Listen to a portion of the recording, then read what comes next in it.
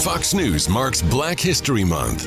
Diane Nash, a co-founder of Student Nonviolent Coordinating Committee, or SNCC, was an activist in Dr. Martin Luther King Jr.'s day and remains so these days. It was evidenced in 2015, 50 years after the confrontation at the Edmund Pettus Bridge in Selma.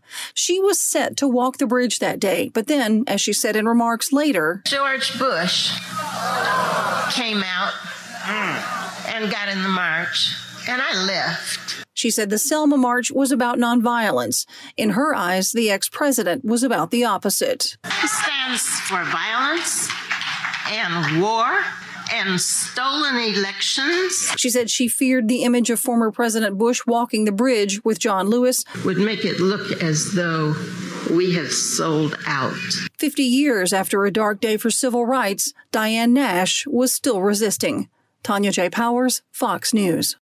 Jason in the House, the Jason Chaffetz podcast. Dive deeper than the headlines and the party lines as I take on American life, politics, and entertainment. Subscribe now on foxnewspodcast.com or wherever you download podcasts.